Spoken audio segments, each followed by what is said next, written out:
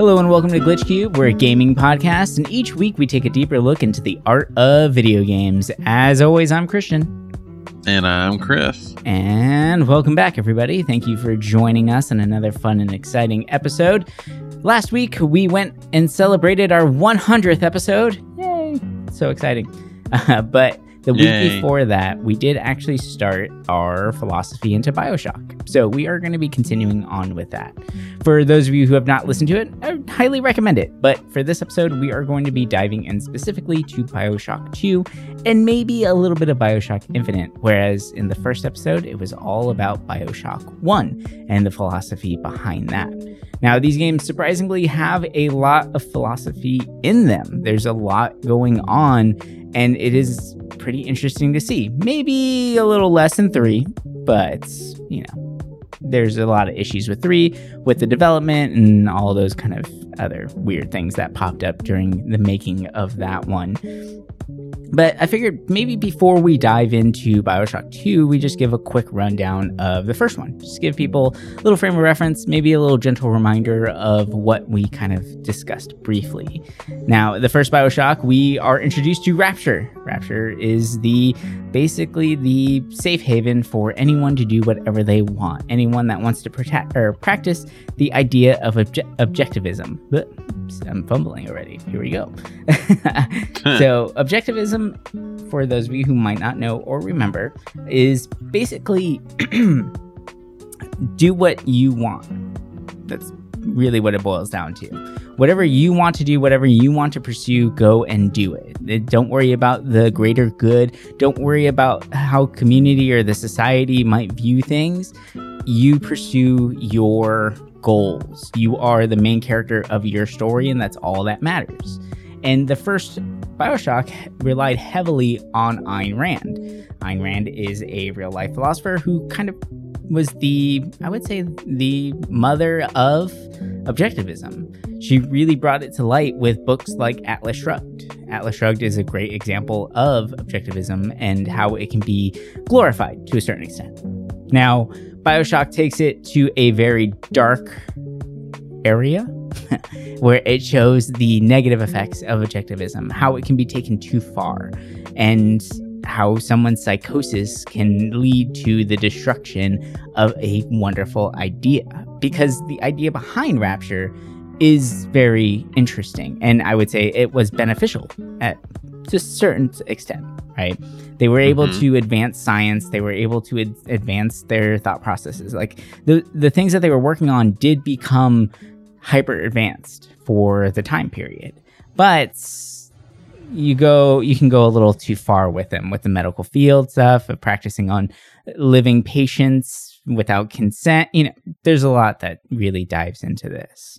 And then, of course, Rapture falls due to civil war within the community, where, you know, our wonderful leader, Andrew Ryan, wanted to control everything that was coming in and out of Rapture. He wanted to have full say over it all, which on the surface might seem like communism or something that he was trying to avoid with the creation of Rapture. But when you really think about it, he was just pursuing his own self-interests. So he was following objectivism to his, I guess, quota, his standards. It might not be yours, but that's kind of the whole point of objectivism now, isn't it? Yes. So with that, Rapture does fall. And then our main protagonist decides to, or it doesn't decide to, he's forced to go through all of Rapture and kind of unravel the story as it goes on.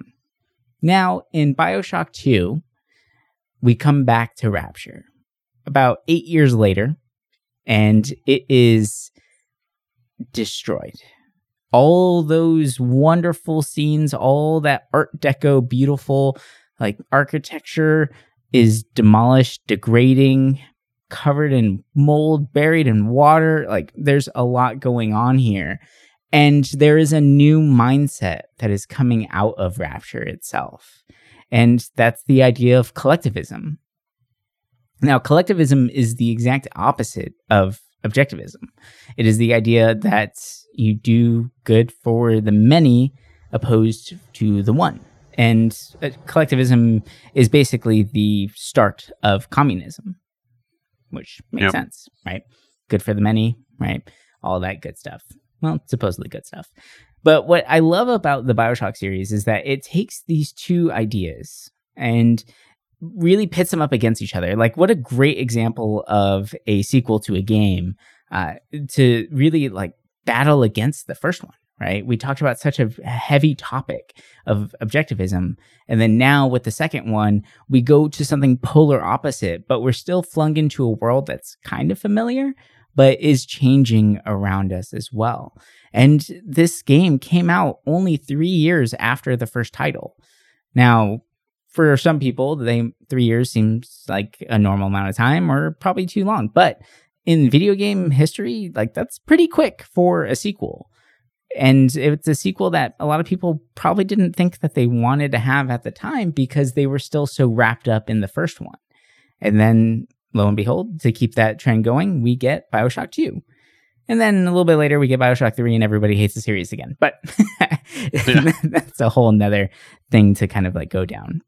And I really love the juxtaposition here, the contrast between these two games of these battling ideals. Because for many, playing the first one and seeing this whole idea of objectivism in all of its quote unquote glory, you want to think more like a collectivist. You would think that, hey, if they, just got together and thought about things and maybe came together as a group and decided on how to handle these situations, they would have done better with them. Well, BioShock 2 does that, but then shows the extremes of that and how that could be a negative effect as well, which is pretty amazing, actually. So what's your take on BioShock 2? How do you feel about that? Returning as a big daddy this time, trying to save your little sister. I thought that was probably the most interesting thing in the beginning. I wasn't expecting the character to be a big daddy because that's just really random. I remember when this game came out, I felt like a lot of people hated on it. Like, I remember hearing like people saying like, oh, this is a terrible sequel, like BioShock is done. That's why when Infinite came out, people were all surprised because I remember a lot of people didn't like this game. And I never really understood the hate it got. I feel like a lot of people didn't like that you were a big daddy, even though it's like kind of cool. You have a drill arm, like your powers are kind of cool. Like it's just, it's different. You're in the same world, but you have a different character you play as. Well, you get to play as something that was destroying you the whole time, the first game. And then now you get to be that ultimate power. That's pretty cool. It's a nice twist. Yeah, and I liked how it was able to explore a whole different, ideology in the same area. Like they did a really good job connecting the two and really kind of showing you the good sides and bad sides of all these different ideologies, like obviously this goes out in a different way in, the third game, but as of for 2, like I played a lot of bits and pieces over the years. I never like sat down and just played through it all like over like a course of a week or something. It's always been like, oh, I'll play like a couple hours here, or I'll play a little bit here. But I remember I got a couple hours in and I really like enjoyed what I played. And I never understood the hate it got. And nowadays when we were looking stuff up for this, it seems like only recently people started talking about how much they like this game. And it's weird that out of nowhere people kind of like flipped their switch on this. But I mean, that's kind of been happening for a lot of other games where people are realizing like reviewers were usually pretty terrible at reviewing games back in the day. But seeing as this was only 3 years after the original is interesting. I think it's really well done. I think it was just popular to hate, right? That was a very common thing to do back then. Like if a couple reviewers say this game sucks, then all of a sudden everyone's like, oh, that game's garbage, blah, blah. Even if they never played it, they start, quoting crap from the reviewers to say things are bad. Same thing happens with movies all the time, where people can say a movie's utterly garbage, and then 10 years later, they come back around and they're like, oh, that movie's a cult classic. It's amazing. It's such a like inspirational movie, or it's so ahead of its time. Ahead of its time is one of their like pet peeve phrases here because it just means that we didn't think about what we were saying when we were reviewing it in the first place. But it's kind of, I don't know, it's really ironic that this game now is becoming more of a fan favorite. Whereas, like you said, yeah, like when it first came out, there was a lot of hatred for this game. And 3 was a complete shock. I did not expect to see 3. And when I did, I was like, oh my God, this is beautiful. And then playing it, I was like, never mind. It's not that great.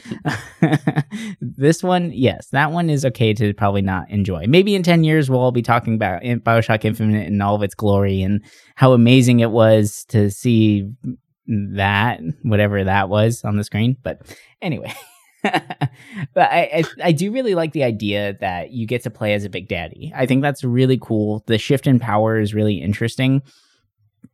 And it is kind of weird, but it does remind you that you're playing a video game, right? Where you play it as a Big Daddy that doesn't necessarily have free will. It has one central like goal in mind, and that's to keep their little sister alive. And that's really it. There is nothing else to the Big Daddy. And they were able to actually give life to this character. Like, yeah, there was a little bit more free will, but at the same time, when you think about it, like you are playing a video game, even if it is kind of open worldy where you can explore a lot, when you're following a story, you're kind of on rails. Like, there goes your free will. You have to continue with the progression in order to get the next thing. So it's almost like it's kind of weird. Like, you're playing a Big Daddy that has a very like one set mind where, yeah, you can do a couple other things, but no matter what, you have to come back to the central goal of protecting the little sister. Where the same thing is with gaming, you know, like you can run around, you can go explore a little bit, but if you want to open up that other world or that other room and go into there, now you have to progress with the story and continue on that way. Same thing with the mindset of the Big Daddy. So I thought that was kind of like a cool potential connection there that maybe the developers thought about, or maybe I'm spouting just a bunch of nonsense like an art critic, but who knows? It could be one of those things. But the idea of collectivism, I think, it's been beaten down, right? Like we've talked about it so much, especially with the idea of like the Nazis and communism. Like everybody knows those terms of Nazis and communism, but the idea of collectivism in a whole is not necessarily a bad thing, but everything that if you take things to like a certain extreme, they are going to go negatively, no matter what. And what I found the most interesting is actually that collectivism came about when the idea of individualism, or, you know, like following your own interests, your own individual ideals came about. Like these two ideas came about at exactly the same time. In almost the same paper, too, written by Jean-Jacques Rousseau, and he wrote The Social Contract, which he argued that individual finds his true self or his true being and freedom only in submission of the general will of the community.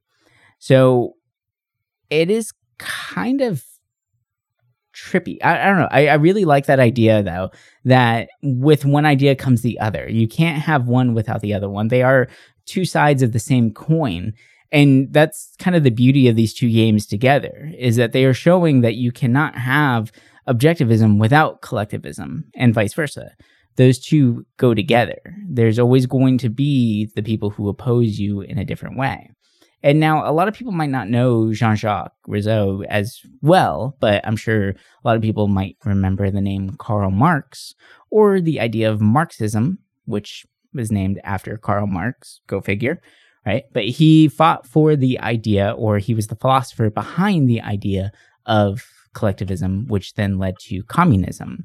And he opposed Jean-Jacques Rousseau's idea of individualism in his in his writings in, the Contribution to the Critique of Political Economy, where he says it is not men's consciousness which determines their being, but their social being which determines their consciousness. So with that, it's kind of like a little convoluted, maybe, but it's not your individual self that makes you who you are. It is your social situations and the social standings that make you who you are. It's kind of the idea there. So if you give back to society, if you are contributing in such ways, then you're going to be better off for it, right? So it's kind of that idea of giving back to the masses, or having the working class given what they are owed versus making one person rich in the company, those kind of ideas. And on paper, it all sounds great. Everybody gets about the same stuff. You earn what you make and all that stuff, right? There isn't somebody that is above you in a high CEO position that's going to be making a crap ton of money off of the hard work that you do, because why is that fair?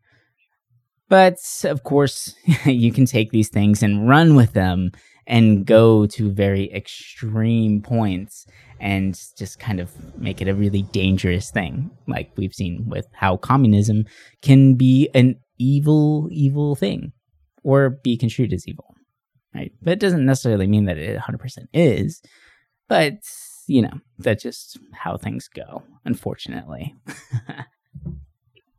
Yeah, I remember reading in an interview they had with developers, and they were saying how Sophia Lamb, her character, is based off of Marx and John Stuart Mill. And it's interesting because I used to hear people be like, oh, well, this game's all about like altruism, right? Like, or I think one of the first characters you meet is about that. And it made me think like, it's interesting how they really put collectivism kind of mixed with altruism, even though like they're not really the same thing, but they weirdly in this game kind of go together. I don't know, there was some interesting stretches in this game I felt that they shot for. I feel like those ideas are like cousins. Yeah, they're kind of relatable, but kind of not. It's interesting because that idea like usually has such like a religious or spiritual kind of like motivation behind it.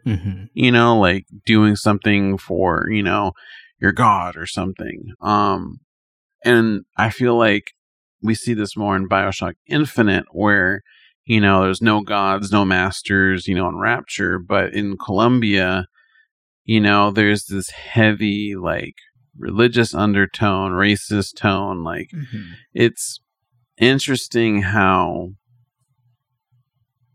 the ideas kind of changed. And I felt like, the progression through the 3 games, like, you really start seeing them play with different themes. And I feel like 2 really had that good mixture, and that's why like the more and more I read into this, I'm like, it's really fascinating, like how much philosophy and intelligence was really put into this game series. Yeah, you can tell they put a lot of work behind it. And actually, Sophia Lamb's character, I would say, is very interesting in this idea, where she is the embodiment of Marx, but Marx to the extreme, just like Andrew Ryan was the embodiment of Ayn Rand, but to the extreme. And you mentioned the idea of it being kind of like religious undertones. That's kind of what we usually see with collectivism. And it's 100% true. Like every cult that you see has the idea of collectivism behind it, where we're doing everything for the community, we're doing it for ourselves, it's bringing us up, but at the same exact time, there's always a ringleader. There's always the one person that is actually profiting in the background. And that's kind of unfortunately what happens with collectivism, which is really interesting to think about because it goes against everything that collectivism is about. Right. And Sophia Lamb is looked at as this religious icon. She is looked at as a savior of Rapture, and people flock to her. And like, it's kind of funny, you know, Sophia Lamb, right? They flock to her to actually get salvation, to be saved, to eat, to just survive Rapture itself. But whenever it comes time to, Sophia will just kill or just get rid of people for no real apparent reason, but with the underlying tone of it was for the community. It was better. Mm-hmm. It was better for us this way. So we had to do it, which is a very like psychopathic way of thinking about things where, oh, we don't have enough food today. Well, that's okay. We'll just kill a couple of mouths and then we will have enough food. It's all for the greater good. Right. And like that there is that idea of the greater good that it always scares the crap out of me every time I hear it in media or whatever it may be, that there's just all those like kind of really creepy undertones that you don't matter anymore. You are a number. That's it. You are just someone there to supply more food to the table. And once you're unable to do that, then you are no longer needed by this community. And I've never fully understand how people can fall into that idea of like extreme collectivism. But it happens a lot more than we think, right? It's a hard one to fall into. Maybe people just want to feel wanted. Or like people want to feel like they're helping people even if they're not really helping. I don't know. I agree with you. It's like, it's weird, but it's still a thing to this day. Yeah, I guess people just want to feel like they are worth something, and they can equate that worth to the food on the table, to the job well done, or whatever it was asked for by their, you know, master, Sophia Lamb in this instance. But it's, I don't know. It's one of those things. I guess it really takes like certain extremes, because like looking at it from our point of view right now, where we are not in a society in which that's even a thought. Like we know that we don't have to fall into that trope in order to survive. We can find a way to get food on our tables. We can find a way to pay our rent, right? All those things because of our society. But in a time where those basic foundations become shaken, where when you look at Rapture 8 years after the fact, after the Civil War, or multiple years after the Civil War, but 8 years after the first game, like it is ruins. So where else are they going to go? These people fled society to go out here. They're on their own. No one knows they're there. So they have to find a better way to survive. And a lot of the people, I'm sure, are terrified that if they went back to normal society, one, they won't be able to do what they want to do anymore, right? That's kind of the whole goal of them being out there. And two, they would probably be prosecuted by society itself for the actions that they've done.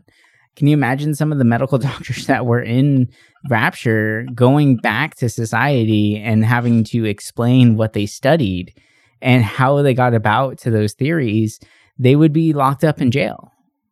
And a lot of people, so they don't really have anywhere else to go. So through that desperation comes seeking a solution. And that solution and the time that made the most sense, that was gaining traction, was Sophia Lamb and the idea of collectivism and working together, quote unquote, working together to keep Rapture alive as long as possible. But you can see from the scenery itself, which I think is a great like usage of scenery, of the architecture, that no matter how hard they try to keep things going, it's still decaying around them. And there is no great salvation at the end. No matter what, Rapture is going to fall. They're just prolonging it by doing what they're doing. But it makes sense because no one's going to take the quick way out, or most people won't, right? Like if you saw that the world's going to end in 2 years, are you just going to off yourself right now? Or are you going to watch the slow decay of the world? You're probably going to watch the slow decay of the world 9 times out of 10. So it's kind of, I feel like it's kind of that same situation there. Like through desperation breeds a need for a solution. That solution at least for now, is collectivism. If there was another idea that came up, I'm sure they would flock to that too. If there was any traction or if it made any sort of sense to them.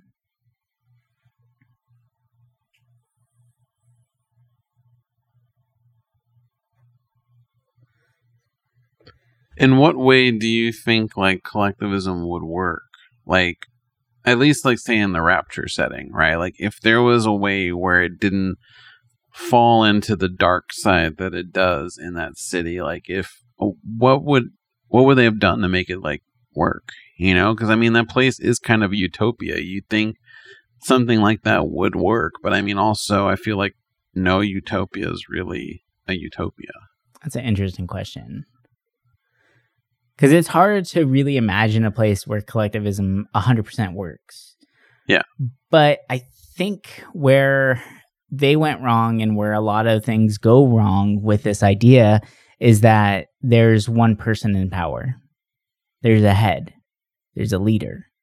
And ultimately, leader has final say in votes and things like that. And we do that in all society. I mean, we have a president that has final say over things.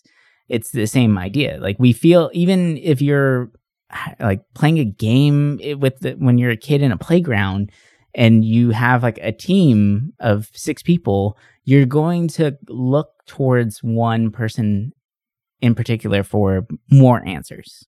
Even though everyone's just on a team, no one's been appointed captain, nothing like that. It's just our natural instinct to seek out a leader in that situation.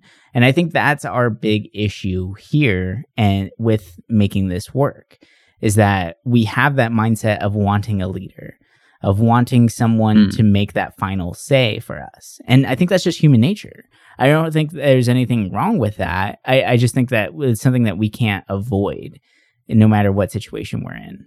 So that's why it would ultimately fail, because while, yes, it's masqueraded as this is for the good of everyone, it really is just one person deciding what's good for everyone. It's not the community collectively deciding that this was the right choice for everyone with a vote, right? The whole democratic society idea, which we have in our societies, but things can get vetoed. They can be overridden. The president can just say, nope, like I'm going against everything that you vote for. And we're doing this because we have to, right? Like, they're not going to do that if they don't want to be reelected or if they want to be blacklisted from politics for the rest of their life, of course. But there are those who do go against the majority votes, especially in the House of Senate.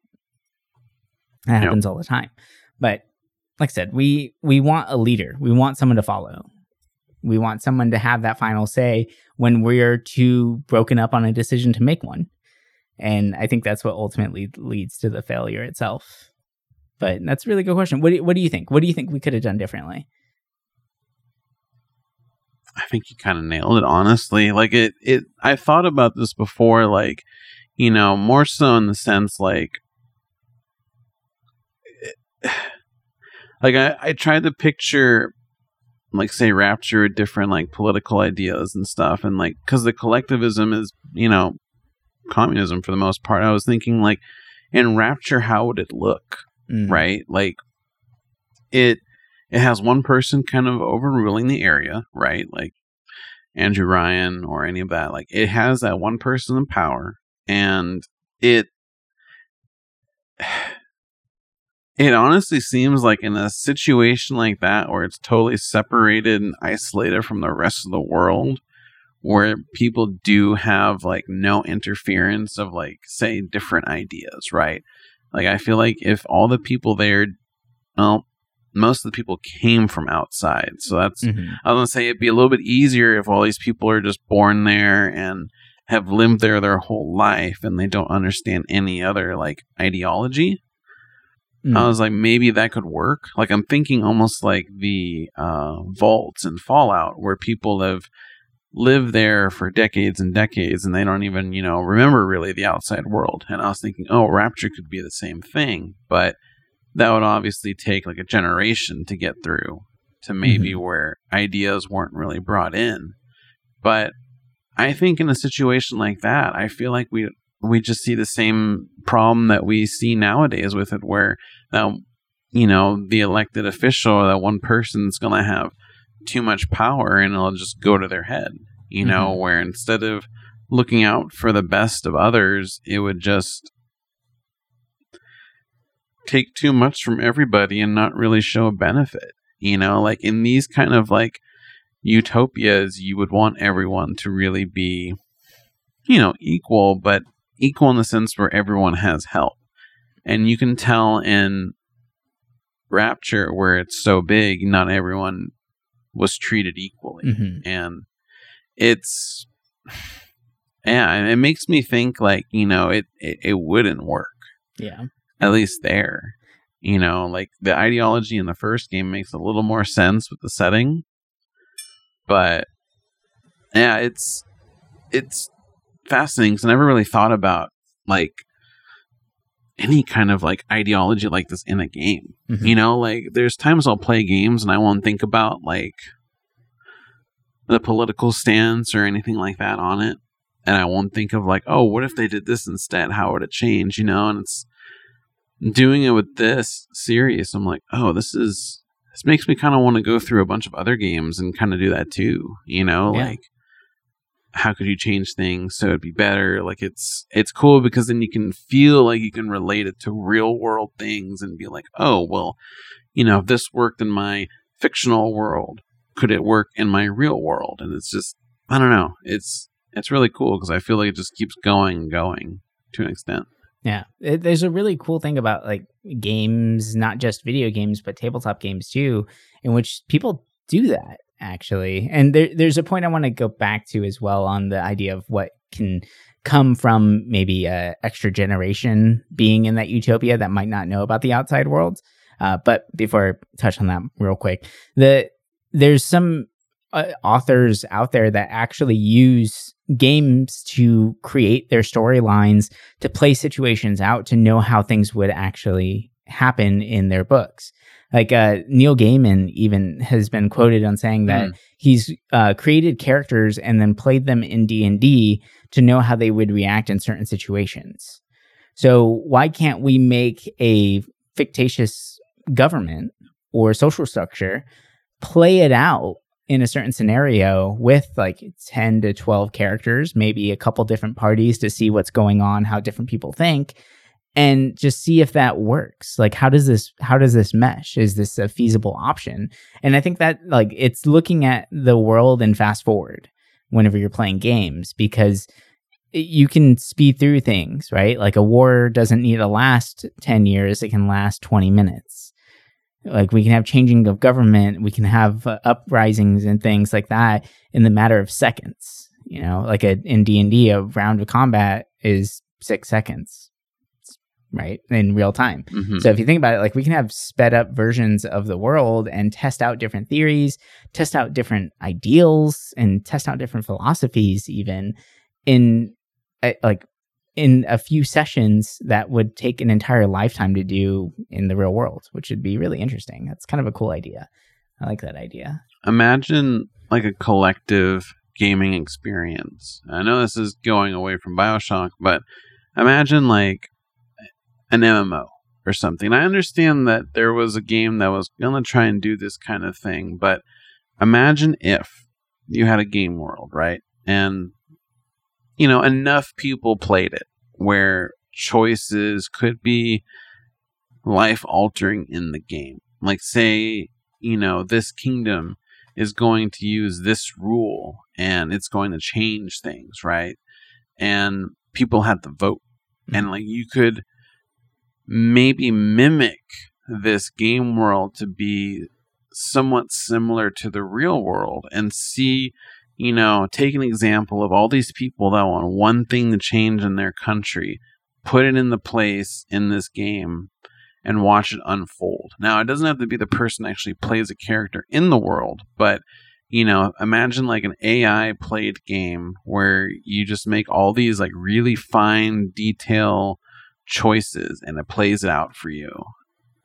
And it'd be interesting to see, like, say you did some life-altering thing in the real world. Say, like, you did an AI generated world of the US, instead of having World War II ever happen, and it would kind of like possibly play out to what the AI think might happen, at least say 10 years after when it would have happened. It doesn't have to be all the way up until now, but it'd be cool if there was a way to generate ideas for outcomes before we actually do things, right? Like, instead of just playing thought police in our mind where it's like, oh, how is this choice going to change us? What if we had some kind of artificial way of testing what it would be like? It would be interesting to see if things are inevitable as well, right? Like, is the Civil War inevitable? Was that going to happen regardless of the fact? Are these wars inevitable? Were they going to happen regardless of what we did?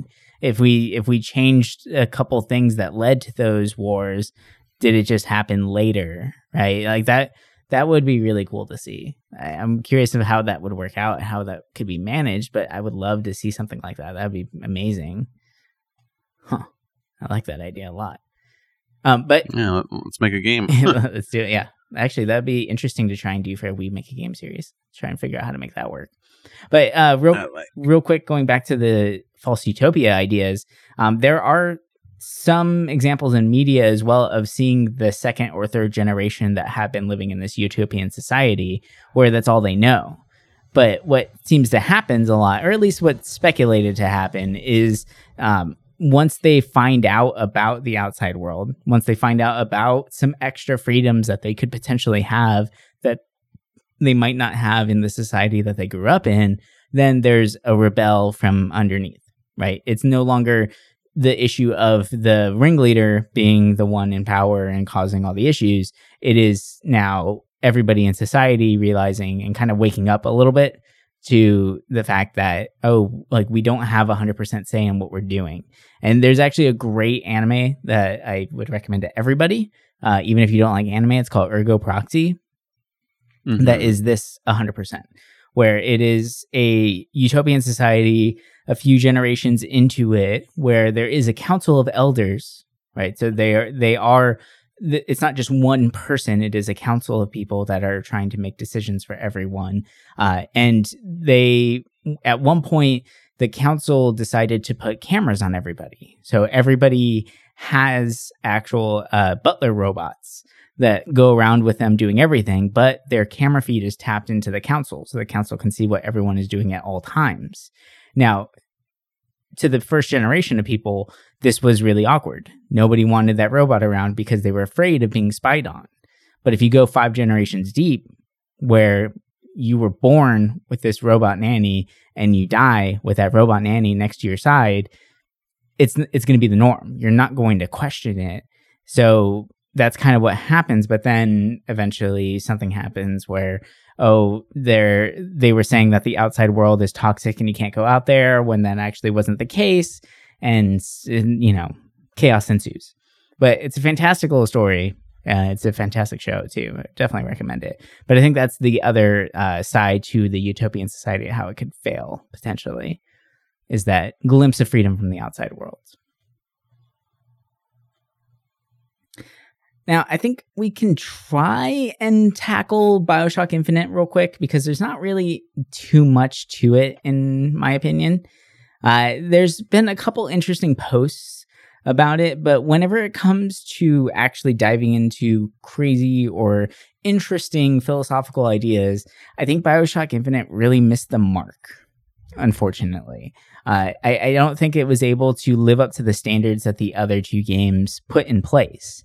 And it might be due to the fact that those 2 ideas went so well together. There really isn't a third idea that you can throw into the mix that's going to live cohesively between those 2. Objectivism and collectivism counteract each other so well that a third one just doesn't really work. So what some people are saying that BioShock Infinite did was that they are showing that while Rapture and Columbia are polar opposites, while, one is in the sea, one is in the skies, there's kind of like the whole idea of the religious sect in Columbia, Whereas in Rapture, there is no religion, there's no God, it's only man, right? Those kind of ideas. So they feel like opposites, but the ideals are very similar. And it almost feels like the cycle is continuing. That even with the warnings of Rapture and how it could potentially go bad, we still repeat these actions over and over again. So some people might say that hence the name Infinite as well, where this is an infinite loop. No matter what, there's going to be these difficulties that we have to deal with and that encroach on our lives. So that's kind of a different way of looking at it, but they took it in such a weird direction with like the blatant racism and things like that, where it was really hard to latch onto that game to really care what was going on. And I don't know, it's difficult. It's too much of a departure, in my opinion. Yeah, I like the flying city. I thought the floating city was cool. It was an interesting idea. I thought the whole riding rails around to different areas was kind of a cool idea. You don't really see flying cities in games too often, yet you'd think you would, because that just screams video game world. Yeah. Right? Floating city. And I thought it was interesting how they played on like the founding fathers with it, with Columbia, and it was an interesting choice. But like you said, the racism in it just felt really awkward. And I get what they were trying to do with it, right?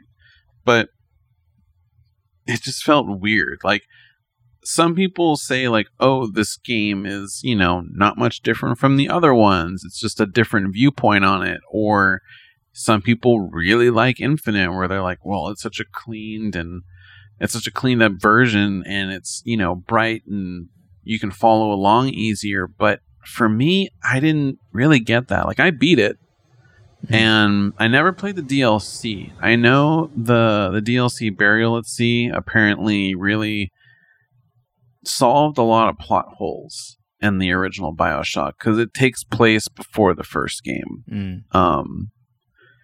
And the idea that's brought up at the end of BioShock Infinite, I won't spoil it in case anybody still wants to play it. It's so weird, and it brings it. I'm still flabbergasted by it, honestly, to this day. That I'm just like, it was something I didn't expect, for better or for worse. It was a cool concept, and I felt like it was a concept that wasn't really touched on or thought about until recently.